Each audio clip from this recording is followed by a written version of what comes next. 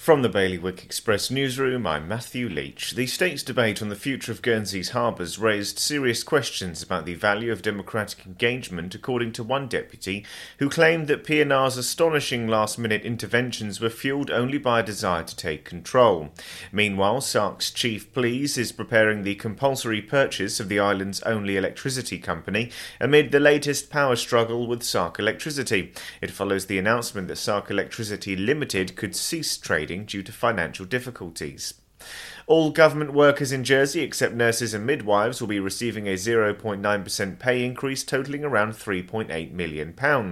Constructive negotiations are still ongoing between government and the trade unions representing nurses and midwives, and it's hoped they will be concluded by the summer.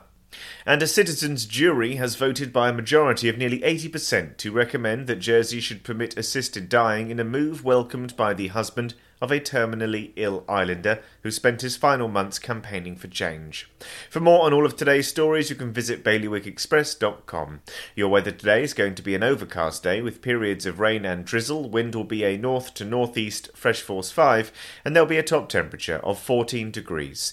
And that's Bailiwick Radio News, sponsored by smarterliving.je. Well, the garden looks good this year, but it would definitely smell better if we got rid of that oil tank. We could fit an air source heat pump in there and have room to spare. I've heard they're very efficient. And 1/3 of our electricity is renewably sourced.